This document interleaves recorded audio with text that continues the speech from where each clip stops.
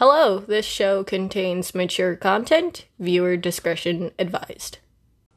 Hello, and welcome to Keeping Up with Pantheons. A mythological podcast where we piss off a bunch of these to the hell so you don't have to. I'm Alex Hamilton. And I just woke up from a nap. Yep. Yeah. Yep. There was a very sweaty baby. There was a very sweaty baby, and he was on top of me, and it's kind of those things that babies do where if they're like, it's a trap, they'll fall asleep, and if you move, it's the end of the fucking world, so you just kind of have to surrender. Yes, that's true story. Yeah. So I got my half-drank monster that I chugged before falling asleep. Now I'm going to chug the rest before the beginning of the episode. Please don't make the slip. God. I wasn't going to do that. Please. Who do you think I think you're Tyler. God damn it, Tyler. Okay. It's episode 155. And we are doing a second part to Death Rituals. Hell yeah.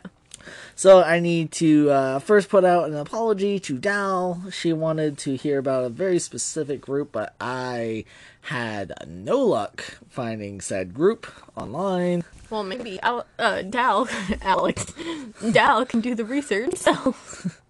I was just wanting to say sorry about that. So we're going to talk about other things. Yes.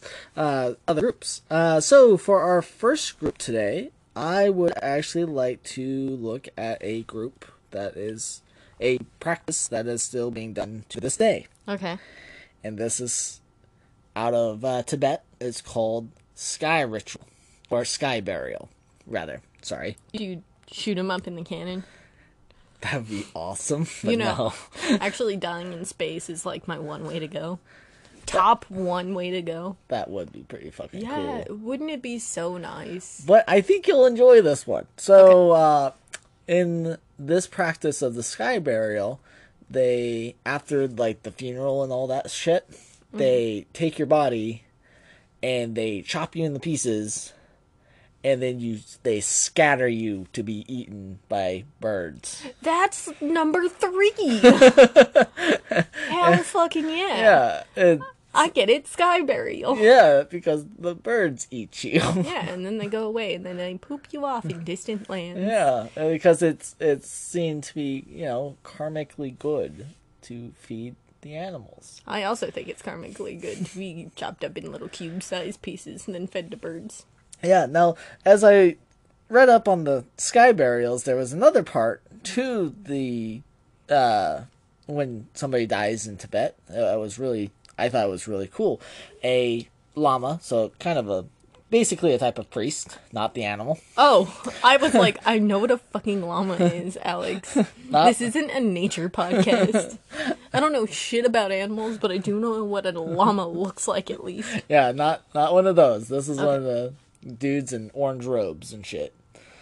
Okay. So, they read from something that translates as the Tibetan Book of the Dead. Okay. And part of this whole belief is so that the spirit, they read from this book to help guide the soul through its journey to the afterlife and eventual reincarnation. There's a 49-day, Oh, okay. I thought it was going to be like a 49-step plan. It's kind of like you're doing yoga one day, cardio the next. No. Deep breathing and internalized monologues. So they read from these very specific passages. Is this for everybody that dies? Followers of this style of Buddhism. Well, what if somebody dies within that 49 days? Does that mean you have to, could you be doing, hypothetically, 3 or 4 at the same time? Oh, that would be really annoying. Yeah, that would be really hard. Also very time-consuming. What if there's a plague? Yeah, I'm not sure. Sky burials for everyone at that point. I'm sure. But they really stress that you have to read everything very clearly and very eloquently. Oh, or no, because if you mess it up, you might accidentally mess up the soul's journey. Yeah, and you're just gonna send them straight to hell. It's like, That is a possibility, yes. see, they said then, but they meant to said them. Fuck, see? Them, and now you're gone. You're Yeah, you just got reborn as a demon. Oops. oh no, and demons live a really long time, so it's like, oh man, this is gonna take a while. So yeah, and so you have your first phase kind of when you die, and you have to accept the fact that you have actually died. And then there's the second stage where you're kind of walking through this illusionary afterlife looking the landscape. Is it like stalls and stuff, but everyone's smiling at you the exact same way? It really depends. Oh, It really depends. it's your own personal weird. I think there's like ghost or demonic looking things that might make you like steer off the path and that you're supposed to go on, and then you hit that 49th day and you're supposed to be reborn at that point. Okay. So I just thought that was I really think that's fucking cool. But what if the llama has a speech impediment? Oh, that would suck. yeah. No, I have heard in the past, because this isn't my first time coming across the Book of the Dead. One of the reasons that they started using this was not just to help the soul, but it was also to make sure that necromancers could not interfere with the spirit's journey and fuck things up for them, apparently. That's kind of middle. Yeah, it's like, wait, you guys were having such a bad time with necromancers that you built an entire religious text to basically like, no, necromancers, go away. What you don't understand is necromancers are just trying to be helpful because they're just really late healers. Okay. Yes, I will use a quote I've seen online. Fight me. So moving on from Tibet, we actually now go to second one I found that I thought was just awesome. This is in Madagascar. They have an interesting rite called the Famada Hana, or Dancing with the Dead. Dance with the dead. Yes, that's exactly how I imagine that. So every few years, they visit the burial site of the dead and they give them new burial wrappings. In a tradition called Turning of the Bones. Then they do a dance to help the spirit pass on into the afterlife. Okay. So this actually apparently helps with the decaying process of the body, and it actually helps the body return faster to the earth. Oh. Yeah.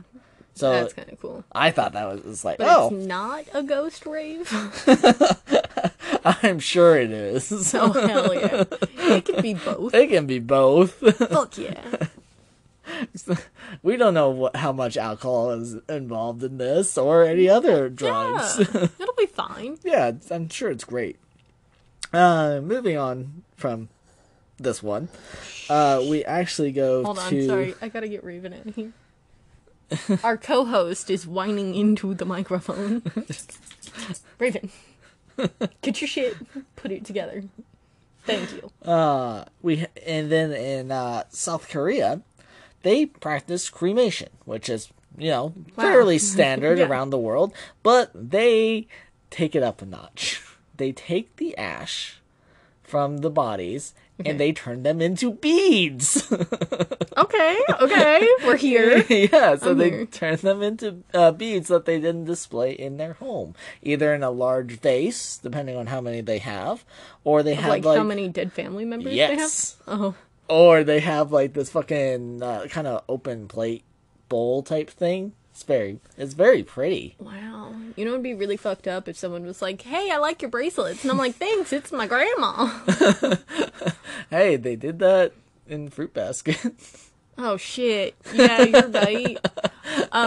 Funnily enough, I had a dream like a few days ago where I was at a funeral and I literally was like holding my tongue because I wanted to say so bad that the person in the urn is not completely the person in the urn, because there is no way to clean the oven so much that there is not remnants of another human being in there. And I was literally sitting there, like, gripping my seat like, Tyler, your special interests don't need to happen now. And they come in all sorts of colors, everything from literally the spectrum, from pink to black. Oh. As far as the color of these beads. And it's like, what color do you want your father to be? And it's like, brown. Poop brown. Hate that fucker. Yeah. No, but they're very aesthetically pleasing. That actually sounds really cool, and I'm going to look up some pictures. Yeah, I actually did. Earlier today, I was looking at pictures and showed them to all of you. And you didn't show them to me. You wanted to keep it a surprise. I get it. Don't say anything else. Okay, you weren't around. What did I say, Alex? I didn't agree to your terms. So, as we've looked through all these different rituals and traditions, well, the apparent thing is we are obsessed with death as a species. Actually, from what we can even see, even other humanoids even conducted burial services. You mean like Neanderthal. They Thank you. found them children buried with flowers. Oh. Stuff like that. Thanks, Alex, for making me sad. Well, it just shows that this isn't... It's something that is deeply ingrained in us. We are very obsessed with death, and we always have been, and probably always will be. Always looking for, well, what comes next? What happens? And people create stories and myths based on this to bring comfort, or to bring some type of closure. If it's like, well, I know that guy was a bastard, so he's obviously in hell. Yeah. So there's... I just find it completely fascinating. This is one of the big life obsessions for most people, especially as people get older and get closer to their inevitable end. Yeah. I love my grandma, but sometimes when I talk to her, she's like, it's been my time to go. And I'm like, girl, I said the same thing, but that's because I'm sad. Oh, you're sad too. Got it. Yeah. Oh. Yeah, no, And then that makes me sad. That's fair. And then we're both sad. See, in a very weird way, so part of my own personal belief system, I kind of worship death as a... Party. I get it. No, as a end of suffering. Valid. Which I see as a very comforting thought. That is how I guess my brain has decided to interpret death. Which is, it's like, and so that a person's goal in these situations, like a funeral, even though don't really like funerals, I think they're kind of not... They don't do much for me personally. Listen, I've said the same thing, and every single time I get, it's not for you. It's for the people who are grieving. So, Alex, don't be self-centered. Exactly. Well, that's what I'm saying. It's about bringing comfort to the living. Yeah. Is all I'm saying. Which is part of my belief system, is you should give comfort to the living. There's a book that I've been planning on writing for years, which is about dead ghost children planning on fighting God for their misery in life. I love it. And it's just like, I'm sad and it's all your fault. And then God is like, get the fuck away, you street kids. And it's like, yeah, that's basically it. That might interpret several things about my own childhood, but that's beside the point. Unless that's the whole point. I'm not saying that both main characters are just split parts of my trauma. I'm just saying get fucked. That sounds like a wonderful thought. On that note, thank you for listening. I know that kind of turned serious there for a second, but I've never been serious in my life. I don't know what you're talking about.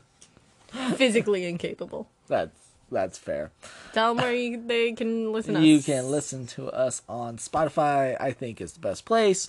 Apple Podcast, or wherever you get your podcasts from. You can also reach us at our Twitter and Instagram, Keep Podcast, our Facebook group, Keeping Up with Pantheons. You can reach us at our email at keepingpantheons@gmail.com. And remember, Gods are dicks. And again, I really want to write that book, but I've only gotten like 6 chapters, and they're not even like coherent chapters. It's literally chapter 1, 12, 37, stuff like that. That's how my brain works. Yeah, it's a start though.